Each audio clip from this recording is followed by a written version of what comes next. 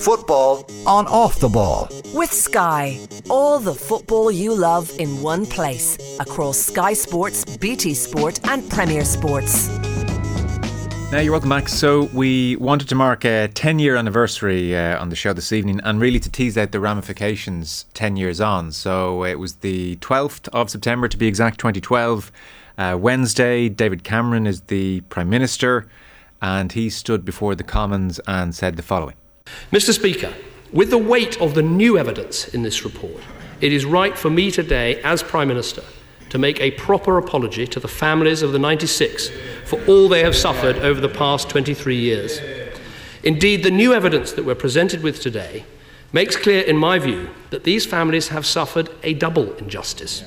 The injustice of the appalling events, the failure of the state to protect their loved ones, and the indefensible wait to get to the truth, and then the injustice of the denigration of the deceased, that they were somehow at fault for their own deaths.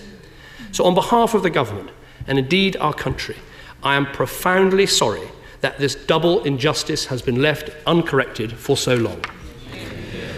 Mr. Speaker, because of what I've described as the second injustice, the false version of events, not enough people in this country understand what the people of Merseyside have been through.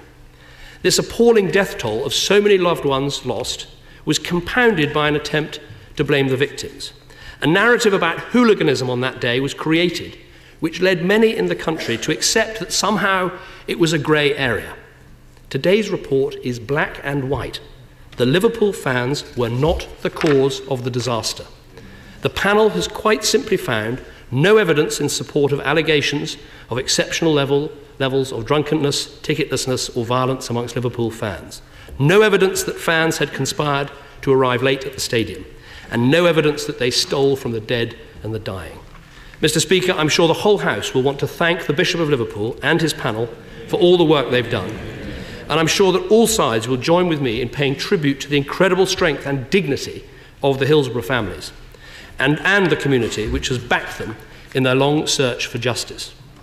While nothing can ever bring back those that were lost, with all the documents revealed, nothing held back, the families at last have access to the truth. And I commend this statement to the House. So there you are. That was Prime Minister Cameron, 2012. An apology like that, not an everyday occurrence in the Commons. Very clear cut, very emphatic. And the report he was talking about had been 3 years in the making. It had commenced in 2009, culminated in 2012, and that apology was forthcoming. So lots of MPs that day called for legal action, and the Home Secretary, Theresa May, ordered a criminal inquiry into the disaster, Operation Resolve, which we'll touch on in due course. But 10 years on, where are we, is the question we thought we would ask. And we're joined by two men who were at Hillsborough in 1989. Tony Evans writes for The Independent and is a regular guest on the show. Tony, thanks for your time.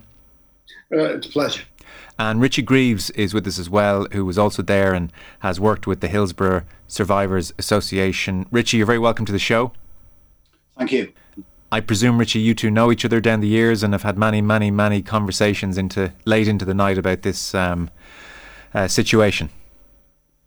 Yeah, Tony and I are friends, yeah.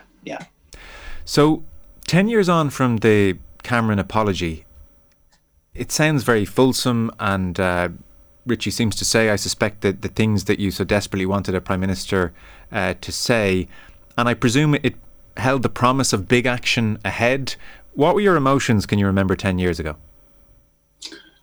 I remember it crystal clear. I was on a job, and one of the managers from a firm I was working for had just jumped in the van with me, and I asked him if I could keep the radio on because the Hillsborough news was just breaking, and we'd been eagerly awaiting it for weeks. And when Cameron come on, and I mean, we never thought we'd hear a double apology off a Tory Prime Minister, and when he come out with that, I just broke down. I don't think we realised the weight that we were carrying on our shoulders, to walk around for 23 years, basically.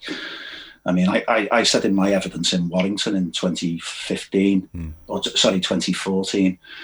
that for 23 years of my life, I'd been painted as a drunken, ticketless murderer. And that was the day that weight lifted off our shoulders. That was the day the truth finally got out, and that's what that day is called. The 12th of September, to bereaved families and survivors, is known as Truth Day. Tony, can you remember your thoughts on the day? Well, I was trying to be dispassionate. I've been told a couple of days before that that it was going to come out our way, and it would be a very positive. That the whole day would be a very positive day for us. And even though so you're waiting, we'd had so many disappointments. All of a sudden, to hear a Tory Prime Minister say this was unbelievable. And I was in shock, and I was doing the rounds of the media that day. It was my day off from work, but I spent all day, sort of saying, this is at last, at last people are hearing the reality of the situation. At last, the establishment have accepted it. And lots of people got in touch with me, people who worked in newspapers, people in senior positions, and apologised to me and said, oh my God, all these years, we've thought what the Sun said was right. We thought the worst of you, and I'm so ashamed. And that was, it was moving. It was, and to think that we're in the situation we are now, a decade on, when everything's worse than ever. And all that truth, all that reality seems to have evaporated because so many people have backslid. It's the abuse, the trolling, and the Hillsborough denial is worse, in my belief, than it ever has been, even in the immediate 2-3 years after the disaster. Just to, I suppose, remind, I know you two were intimately aware of the last decade, and it's been an extraordinary one in many ways, and an eventful one. Just to remind the listeners of where we are. So that inquest that was promised that day, that started in 2014, and became the longest case in British legal history. So I presume, Richie, that's the one you contributed to that you mentioned there. And the verdict came in 2016. There were 14 questions to be answered. The key finding from that 2-year expedition was that the 96, and I know it's now 97, but the 96 were unlawfully killed. And so that overturned the verdict of accidental death, which was put forward at the original inquest. And I remember that evening, I'm sure you do as well.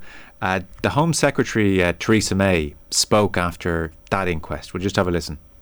Clearly, the jury's determination that those who died were unlawfully killed is of great public importance.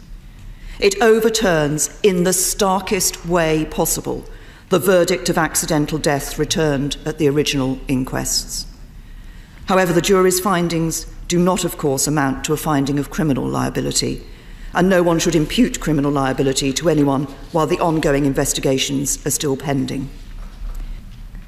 Mr. Speaker, while the inquests have concluded, this is not the end of the process. The decision about whether any criminal prosecution or prosecutions can be brought forward will be made by the Crown Prosecution Service on the basis of evidence gathered as part of the 2 ongoing investigations. That decision is not constrained in any way by the jury's conclusions. The House will understand that I cannot comment in detail on matters that may lead to a criminal investigation. I can, however, say that the offences under investigation include gross negligence manslaughter, misconduct in public office, perverting the course of justice and perjury, as well as offences under the Safety of Sports Grounds Act 1975 and the Health and Safety at Work Act 1974. So that was Theresa May, and that's in 2016. So I presume, Tony, on the back of Cameron's apology, on the back of this 2-year-long inquest, and then Theresa May talking that day about potential criminal proceedings, there must have been a great sense of momentum amongst Liverpool people. Yeah, there was. What's interesting is that David Cameron actually understood, sort of what had gone on. He got it. I mean, he'd lost a child himself, and he was particularly moved by the young people who died at Hillsborough. And Theresa May also got it. One of the sort of the most significant Hillsborough campaigners had a personal mobile number. She understood there was a huge political will at the time. There was political momentum. And we thought, because of that, we would see justice and we would see the guilty parties in court and we would see them tried. And at least, we didn't expect anyone to go to jail. At least I didn't. But we expect them to take responsibility for their actions. I mean, a lot of these people were extremely well-paid public servants, and they had, they benefited from the honours system. And there we thought, well, at least we'll see the reputations trashed. We'll see them having to take responsibility for letting down not just football fans, not just us, but the British public. Because anytime you go to a civic event, a public event, you need to be sure that the authorities have set up to protect you, and if it all goes wrong, they'll look into it. But instead, suddenly we got Boris Johnson, who famously was editor of The Spectator, where in 2005, when they repeated the Hillsborough Slayers under his editorship, and the political will disappeared. And we saw the trials, which turned into fiascos. But I think the other thing, Joe, is because after the inquest, we were told, don't talk about this in public. Don't, you might prejudice the criminal trials. So we kept silent. And we did what we were supposed to do as honest, decent citizens. And you know what? That left the ground for the deniers, the liars, and the dissemblers. And because we kept quiet, a new narrative grew up amongst people, I believe, and we lost the moral authority, we lost the high moral grounds, and a new generation come up who were ready to believe all the lies as published by The Sun, as presented to the public by Mackenzie, and it left us in a situation that when the criminal trials collapsed and the will ran out in the investigations, we were left without justice. And all the promise of 10 years ago and all the promise after the inquest, they were gone forever. And that's a decade on, I look back at that with extreme bitterness. David Duckenfield is obviously a name synonymous with Hillsborough. So in 2017 he was charged, and it was on a charge that Theresa May alluded to, manslaughter by gross negligence, and it took 2 years for that trial to happen. That happened in 2019 at Preston Crown Court. At this stage, Duckenfield's 75 years of age. Initially, jury couldn't find a verdict. There was a retrial, went on for 6 weeks, and in November of 19 he was found not guilty. And then in 2021, Donald Denton and Alan Foster from South Yorkshire Police, they were charged with, in effect, altering police statements, and they were acquitted. So, Richie, your thoughts on I presume you share Tony's, I suppose, sense of momentum after that inquest, which you partook in, and then looked on with great interest into the criminal proceedings. Yeah, 100%. I mean, once we got the unlawful killing verdicts, you just thought that momentum would then carry us on, and we'd see. I expected, for years I've been saying, if everyone that committed the criminal act at Hillsborough on the 15th of April '89 was to be jailed, they'd have to start building new jails. I mean, when I went to Parr Hall in Warrington for when they announced how many were going to be prosecuted.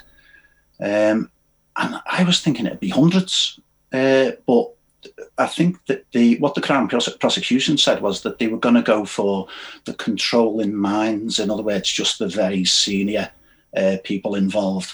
So that allowed basically hundreds of police officers who committed criminal acts off the hook. They were away scot-free. Only 6 people were named for prosecution. One of them, the charges against Norman Bettison were so flimsy, we knew immediately that they'd collapse. So only 5 people were prosecuted. Only 1 police officer for wrongdoing on the day, and that was Duckenfield. When it came to his trial, the Crown Prosecution Service put up a health and safety expert as the prosecutor instead of somebody who was an expert in prosecuting people for criminal manslaughter. So I just don't think there was any will from them to get a result. We thought the Crown Prosecution Service had an open goal. It was just a matter of finding him guilty. In Warrington, Duckenfield had admitted that his failings caused the deaths of 96 people.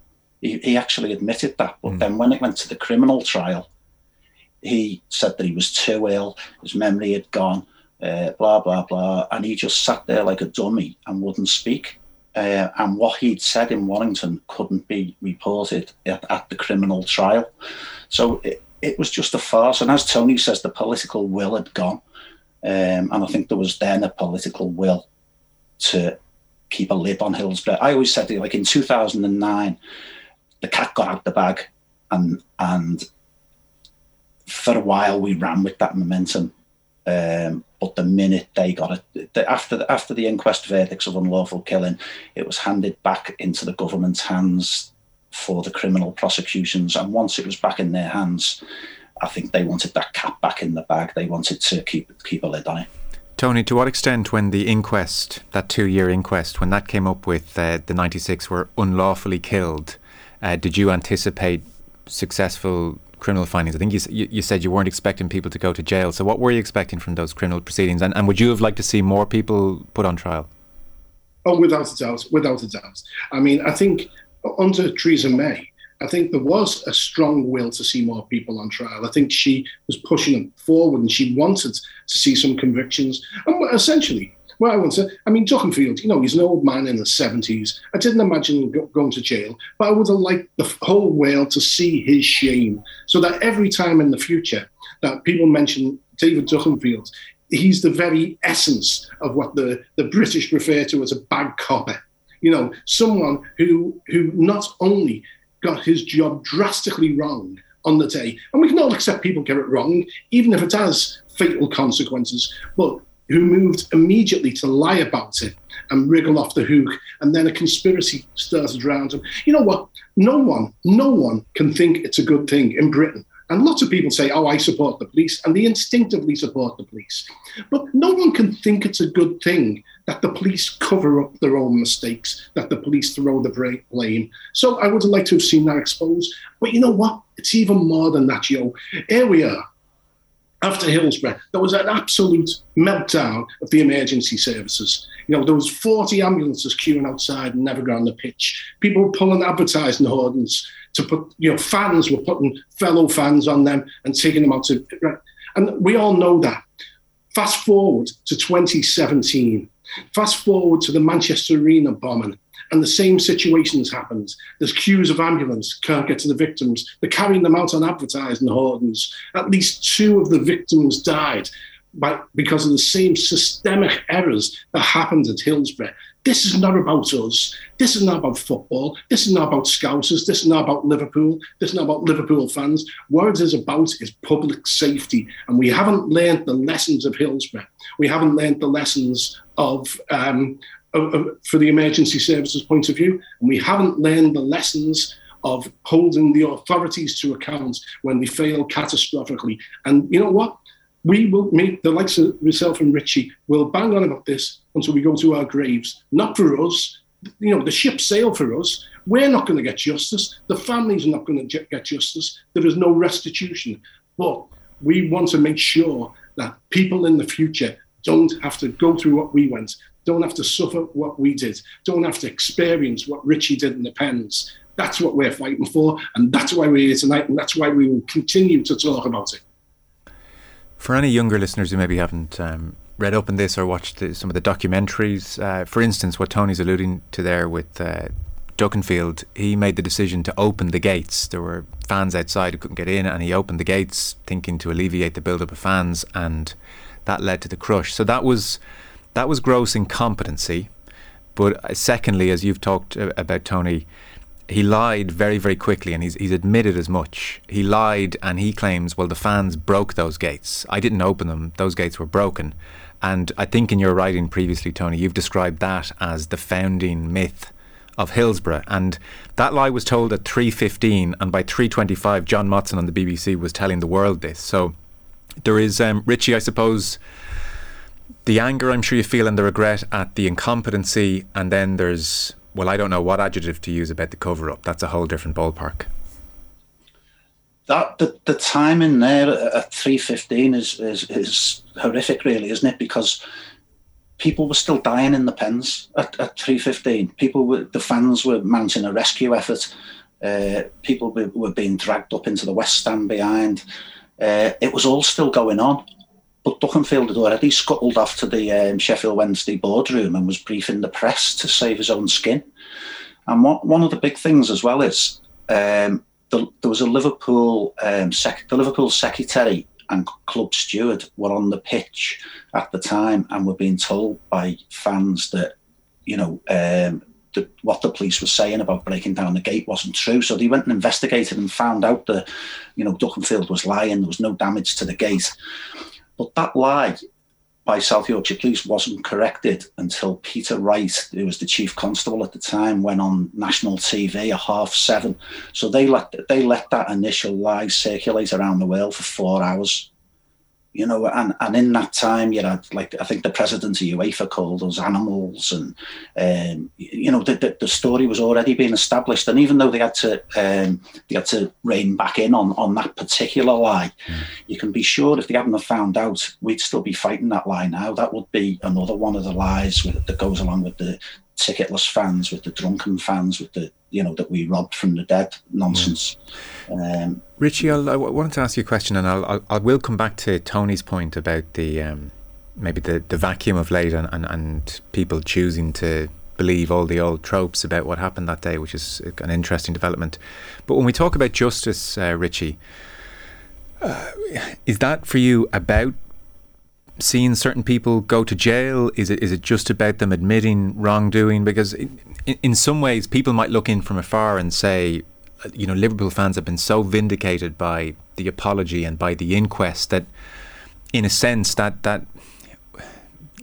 side of justice has been fulfilled. So what more would you like to happen, or what are the issues that really bug survivors and the families of survivors and those who didn't make it out? Well, I gave evidence in Sheffield in '91, and that was a circus. That was an absolute farce what went on there. And they came up with an accidental death verdict. Yeah. And what drove me on to keep being involved and to give evidence and to campaign was lots of the families wouldn't pick up the death certificate for their loved ones because it had accidental death on it. So I wanted to do anything I could possibly do to try to help them in some small way. If I could keep being a voice, if I could give evidence again, that type of thing, I would do it until my dying day. I don't think I was never hell-bent on, people going to jail. But they should have been found guilty, especially in Warrington when Duckenfield admits that his failings led directly to the deaths of 96 people. How can an inquest rule that 96 people died because of the gross negligence manslaughter of David Duckenfield, and then he goes to a criminal trial and he walks away scot-free? Like the British judicial system is broken, and we're mocked for it now. Through no fault of our own. We've fought all this time, and we have abuse thrown at us every single day, every week when teams turn up at Anfield. They sing about Hillsborough, the sun was right, you're murderers, and always the victims. And it's not that we're victims. The lies that were told about us was so grotesque. What are you supposed to do? Just take it on the chin and say, don't worry about it. If you've got anything about you, you're going to fight back, aren't you? And that's what we've done. On that death certificate point, I'm sure it was incredibly poignant and noted that when Andrew Devine passed away in 2021, aged 55, he had life-changing injuries from Hillsborough, and the coroner ruled that as unlawfully killed, which is, I'm sure, something that registered in particular with everybody in Liverpool. Football on Off the Ball. With Sky. All the football you love in one place. Across Sky Sports, BT Sport and Premier Sports. The Coigig Pod has made a new signing. Your goalkeeping coach is your god. Emma Byrne is joining Kathleen and Karen this season. Keep up to date with all the WSL action every Tuesday and subscribe to the feed in the OTB Sports app now. Football on Off the Ball. With Sky. All the football you love in one place. Across Sky Sports, BT Sport and Premier Sports. Tony, for you, in 2022 into the next 2, 3, 4, 5 years, what is justice for the 97? What is justice? Well, there's no justice. We, as I say, we've come to terms with that. Right. There will be no justice. We can't do it. All we can do is make sure that people know the truth and make sure that history looks back and judges the British judiciary, the British police, and the British government in this period with absolute disdain. We need to make sure that the narrative, which is already overwhelming us in some ways, the families of the dead of Hillsborough are getting trolled relentlessly on social media. We need to try and stop that everywhere we can. We need to make sure that the falsehoods of 1989 don't become the established truths of the 20s, the 2020s and the 2030s. And Tony, sorry to interrupt, but just I thought, so I don't want to minimise that for a second because, I mean, geez, it's hard to believe. My sense of those idiots on Twitter is that they know the truth and they're willfully repeating the lies, but everybody, those included, know that they are lies. So I don't think anybody has to be convinced of what happened anymore. I don't think so. I think there's a new generation who, because of our silence, waiting for the trials, because we could say nothing for fear of prejudice in the trials, I think there's a new generation who've learned the worst sort of lies from the more bigoted types, the sort of who are repeating them. I mean, it's become part of the banterization, for want of a better word, of Hillsborough. They think it's acceptable. And I think a lot of them do believe it, these because there are ingrained historical opinions of Scousers and people from Liverpool, which are invariably negative, and they go back to the anti-Irishness, they go back to the famine. You can actually trace the changes if you read the newspapers and do the research in the 1850s, and you can see it develop. You can see a new narrative beginning. Liverpool is a rogue city with the citizens of outsiders in the socially, economically, and politically. And, to an extent that was true. I mean, where I come from as an Irish nationalist MP until 1929, there is a basic instinct within particularly the English to despise Scousers. They want to believe we did this, and they do believe they did this. We did these things, and we're going to fight back, and we're going to try and make sure that that narrative never overwhelms Hillsborough, and that all decent, normal people will hear, instead of the lies, they will hear what actually happened that day, and they'll get a sense of the gruesome injustice that followed, the appalling injustice. The most witnessed tragedy in British history. There were 50,000 people in the grounds, and yet the lies still perpetuate. And I do believe people instinctively, deep down, want to believe this about us, and we're not having it. Richie, what was the personal effect of that day on you in the weeks, months and years after? I think it's hard to say, isn't it? You kind of just carry on with your own life. I think it's probably easier for people around you to judge. I always remember going out for a drink about 9 months after it with a friend, and we were walking home, and he said, "You've got to speak to someone." And I was like, "Why?" And he said, normally you're all bubbly and you don't stop talking when we go out for a drink. He said, I've had to start every conversation tonight. And I think it's only looking back that you can see that you were in, I don't know whether you were still in shock 9 months later. You've probably got post-traumatic stress, haven't you? But in them days, you it wasn't the done thing to go and get help, was it? And I don't know. It has had a dramatic effect on everyone, I think, that was there. I know lots of survivors, and I suppose we're all messed up to a certain degree, but you've just got to carry on, haven't you? It's one of them, it's part of your life. I don't know any other life. I went to a football match and everything changed from that day on. And you must, in your work then, the years, it strikes us obviously how young so many of the those who died were, that their parents must be aging and even passing away now, Richie, and they've had this their whole lives and maybe never saw the justice they were hoping for, and you've probably seen that happen. I presume that we're in that stage, are we? That's one of the real tragedies as well, apart from like survivors who've taken their own lives because they can't, they haven't been able to live, being tarred as a murderer or someone that would rob from the dead, or, all these dreadful lies that like the English press told about us and the South Yorkshire police told about us. Lots of family members have had their lives cut short because of the stress that they've been under, and having to continually fight and continually hit brick walls with every legal avenue they went down.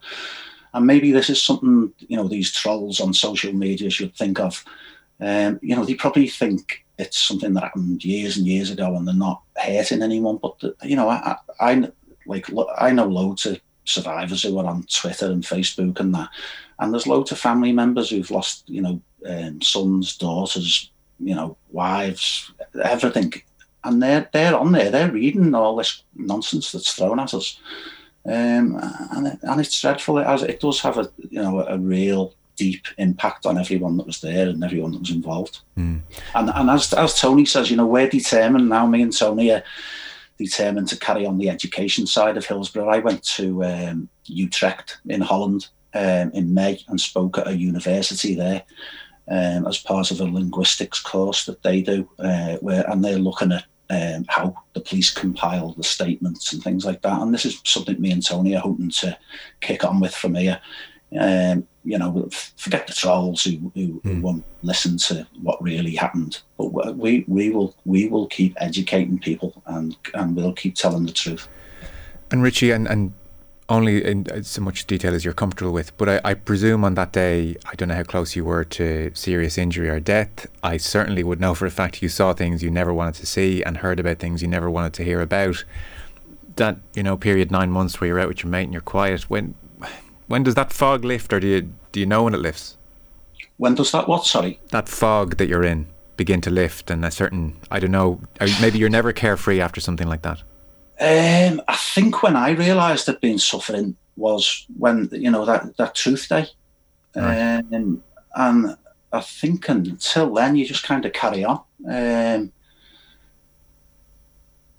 I was right in the middle. I was right in the middle of where most of the deaths occurred. A crash barrier collapsed right in front of us, so, and then we got out on the pitch and we were carrying, I saw a young lad die on the pitch in front of us, and we carried someone on an advertising hoarding up the other end. But you kind of just, you can't change where you were that day or what happened to you. You just can't. It's just part of you. It just becomes part of you. So I don't know. You kind of just get on with life. I don't know. As I say, I don't know any difference. I can't take myself out of that bubble. I'm probably still in it now. Even now, family members say, it's still not too late to go and speak to people. But I think you kind of find your own coping mechanisms. When the inquests were on, we were busy looking at police statements and passing the information we were finding on to journalists and to the family's legal teams and things like that. So when I wasn't sleeping much. I was on the computer and looking at all kinds of things, and people are saying you can't carry on like this, and I suppose you can't, but you kind of do find your way of coping where if you feel it getting too much, you walk away from it for a couple of days and then come back and start again. But it's something that I could never let go of. As I say, the lies were so grotesque about us. I could never let it go. Yeah.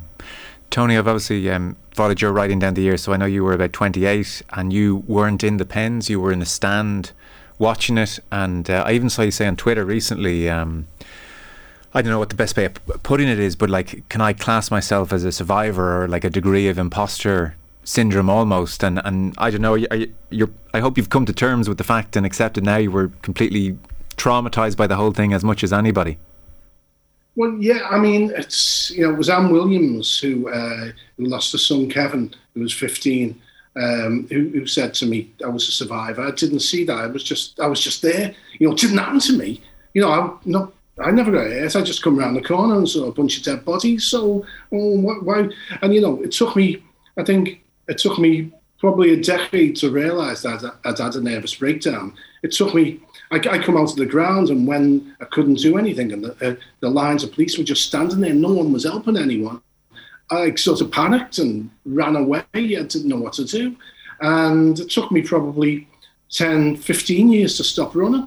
You know, it's and the thing is, what impact does that on you? Well, you know, it's the nightmares, you know, and that your family suffer from that. You know, so the flashbacks, you know, it's and the sometimes erratic behaviour, because, you know, we you know, Richie was right in the middle of it, but you know, so even those who weren't there saw things that, you know, you saw more bodies than people generally do in peacetime. You know, you go to a football match and you expect to have fun, you're expecting to have a laugh, you're expecting to have a great time.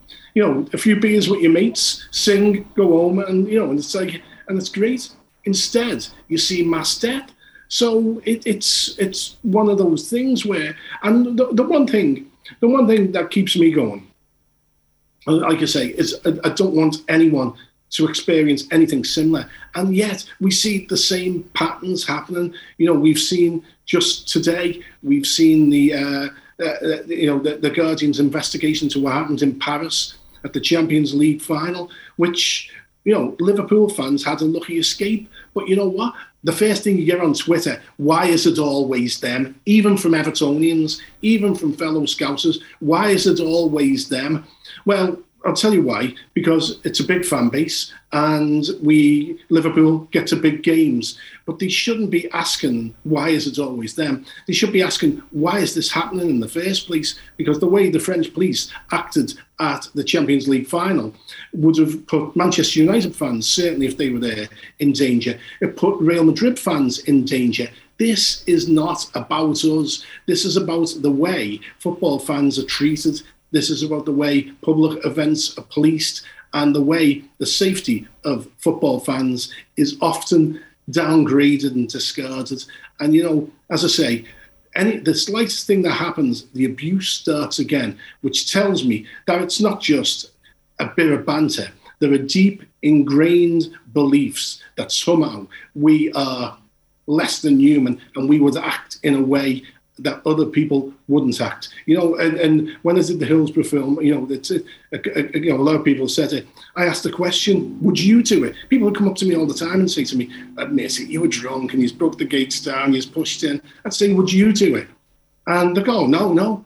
Why would anyone think that we did? But they do. They continue to think of it. And more people are thinking it. At least that's what the sense I get from the way crowds are acting in football grounds. I mean, we've heard Shrewsbury fans, you know, your traditional rivals, I kind of get they might do this, but Shrewsbury fans, Nottingham Forest fans, they were actually in the stadium and they saw it, they witnessed it, and yet they were doing it all over the country. You get, you know, the Sun was right, your murderers. People are saying this all the time. It's wider than just a few people, and it's growing and it's growing, and we need to stop it. I don't know how we're going to do it. The only way we can stop it is by fighting it with the truth. Tony, when you say you spent those initial few years afterwards running away from it, what caused you to turn around and face it? Oh, I moved to the United States, and I was working in a job where I was sort of writing about cars. And I was driving down the freeway. There was it was in the spring, and Mount Baldy in California, there was snow on the top. It was a clear day. I was in a Mercedes 500 SL convertible, and like I was driving down, I just thought, what am I doing here? What am I doing here? You know, it just struck me. I'm like, I'm running away. I haven't faced, you know, because, you know, I was in California, I was having a great life, or appeared to be having a great life. I was miserable. I was having nightmares and flashbacks all the time. What I thought, looking back, was me having a great time, was extremely self-destructive behaviour.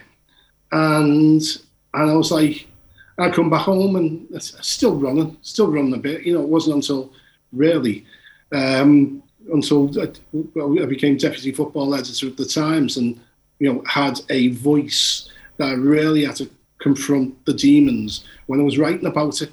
And, And those years between 2005 and 2009, the 20th anniversary, were very, very difficult years. No one was interested in it. No one seemed to be advocating for our cause, and we were banging our heads against a brick wall. And that was really, that was another very dispiriting period. But we come out of that when we got to 2012, and I thought, we're on the right track. It turns out that we weren't really. And that's the saddest thing. We have and the lies still persist, and the lies are lingering, and we need to fight them everywhere we can. Yeah. Listen, to both of you, Richie, it's I guess a parallel universe. If this terrible thing had happened but there had been no cover-up, you wonder how much less traumatic it would have been for you and for everybody concerned. You both talk every bit as much about the cover-up and the fallout as the day itself. Yeah, and I think if people had held their hands up the next day and said, oh my God, we made a terrible mistake and blah, blah, blah, and there'd been an investigation, like a proper independent investigation into it, where they'd highlighted, the failings of the ground, because it was a death trap.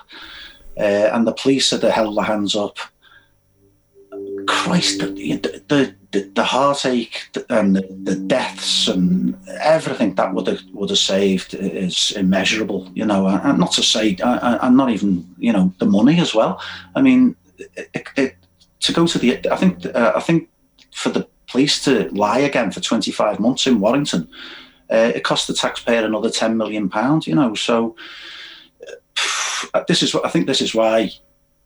People are fighting for a Hillsborough law, which will compel public officials into telling the truth, because that was one of the reasons why the criminal trials ended in such a farce, was because the statement amendments that the police made, then they for an inquest, they don't have to turn up and tell the truth. That sounds absolutely ridiculous, doesn't it? And it is, but that that's where we are. Yeah. And is your sense, Richie, are we pretty much done now in terms of official action? It's about the education Tony talked about for sure going forward, but in terms of, we've charted the last decade where quite a lot happened officially. Do you think that's done? Yeah, listen, no one will ever be able to take away, the results of the Hillsborough Independent Panel. And the longest running inquests in British history, the jury returned a 14-0 verdict in our favour. Question 6 was about how the people died, and they returned an unlawful killing verdict. Question 7 said, did the fans have any part to play in causing the deaths? And the jury, after listening to hundreds of witnesses for 25 months, said no, the fans played no part. And then there was a little tag-on question to question 7. May the supporters have contributed to the deaths? And we hated the fact that question was in when at the inquest, because we thought, well, the jury can't help but trip up on that one. Yeah. But again, they answered no. They were satisfied after hearing all that evidence that the fans weren't to blame. That should be enough for people, surely. But as I say, we are where we are again. Yeah. I guess nothing will be enough in some respects, I suppose. No, you can never satisfy everyone, can you? But as you say, me and Tony will keep fighting the fight. Yeah. Tony,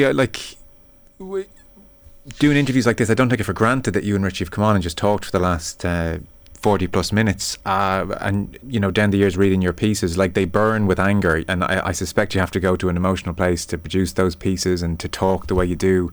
Does all of this take a toll when you're doing all these interviews and revisiting it? A friend of ours who was doing one of these interviews, he said, every time you do it, a little piece of yourself falls off. Every time you talk about it, a little something in you flakes away and disappears. And I can understand that. It is exhausting emotionally. And, we shouldn't be here. We shouldn't be in this situation. We shouldn't be saying, no, you know what, that any chance of restitution is gone. We shouldn't be saying that. But it's important, as I say, we owe it not just to the dead, we owe it to the living, and we owe it to the people of the future who might be put in situations like this. I remember, I think it was Manchester United were playing in France years ago in the Champions League. I think it was Lille and or Lyon, I forget which one it was. And the fans were in a crush at half time. And you know what? I felt so sick. I felt so ill. And I was crying for hours at the thought that they might have to go through that. And, I was brought up to despise Manchester United. But, this is not about football. This is about humanity. And, you hear it. I say, I was really, to say the impact of seeing what happened at the Manchester Arena bombings had a detrimental effect on me is an understatement. Right. To see people still dying for the same reasons when we should have learned from it. And this is the most important thing to me. To going forward, it's we're not going to get any satisfaction out of it. All we can do is leave a legacy, and the legacy of Hillsborough shouldn't be a negative one, and that's what we're going to fight to do. Okay, very good. Well, listen, Tony Evans of The Independent, we'll speak again, I'm sure, across the months about happier topics. Thanks for your time, though. And Richie Greaves, who worked for the Hillsborough Survivors Association. Richie, pleasure to talk to you. Thank you very much for coming on the show. We appreciate it. You're welcome, Joe. Thanks for inviting us. Football on Off the Ball. With Sky, all the football you love in one place, across Sky Sports, BT Sport and Premier Sports.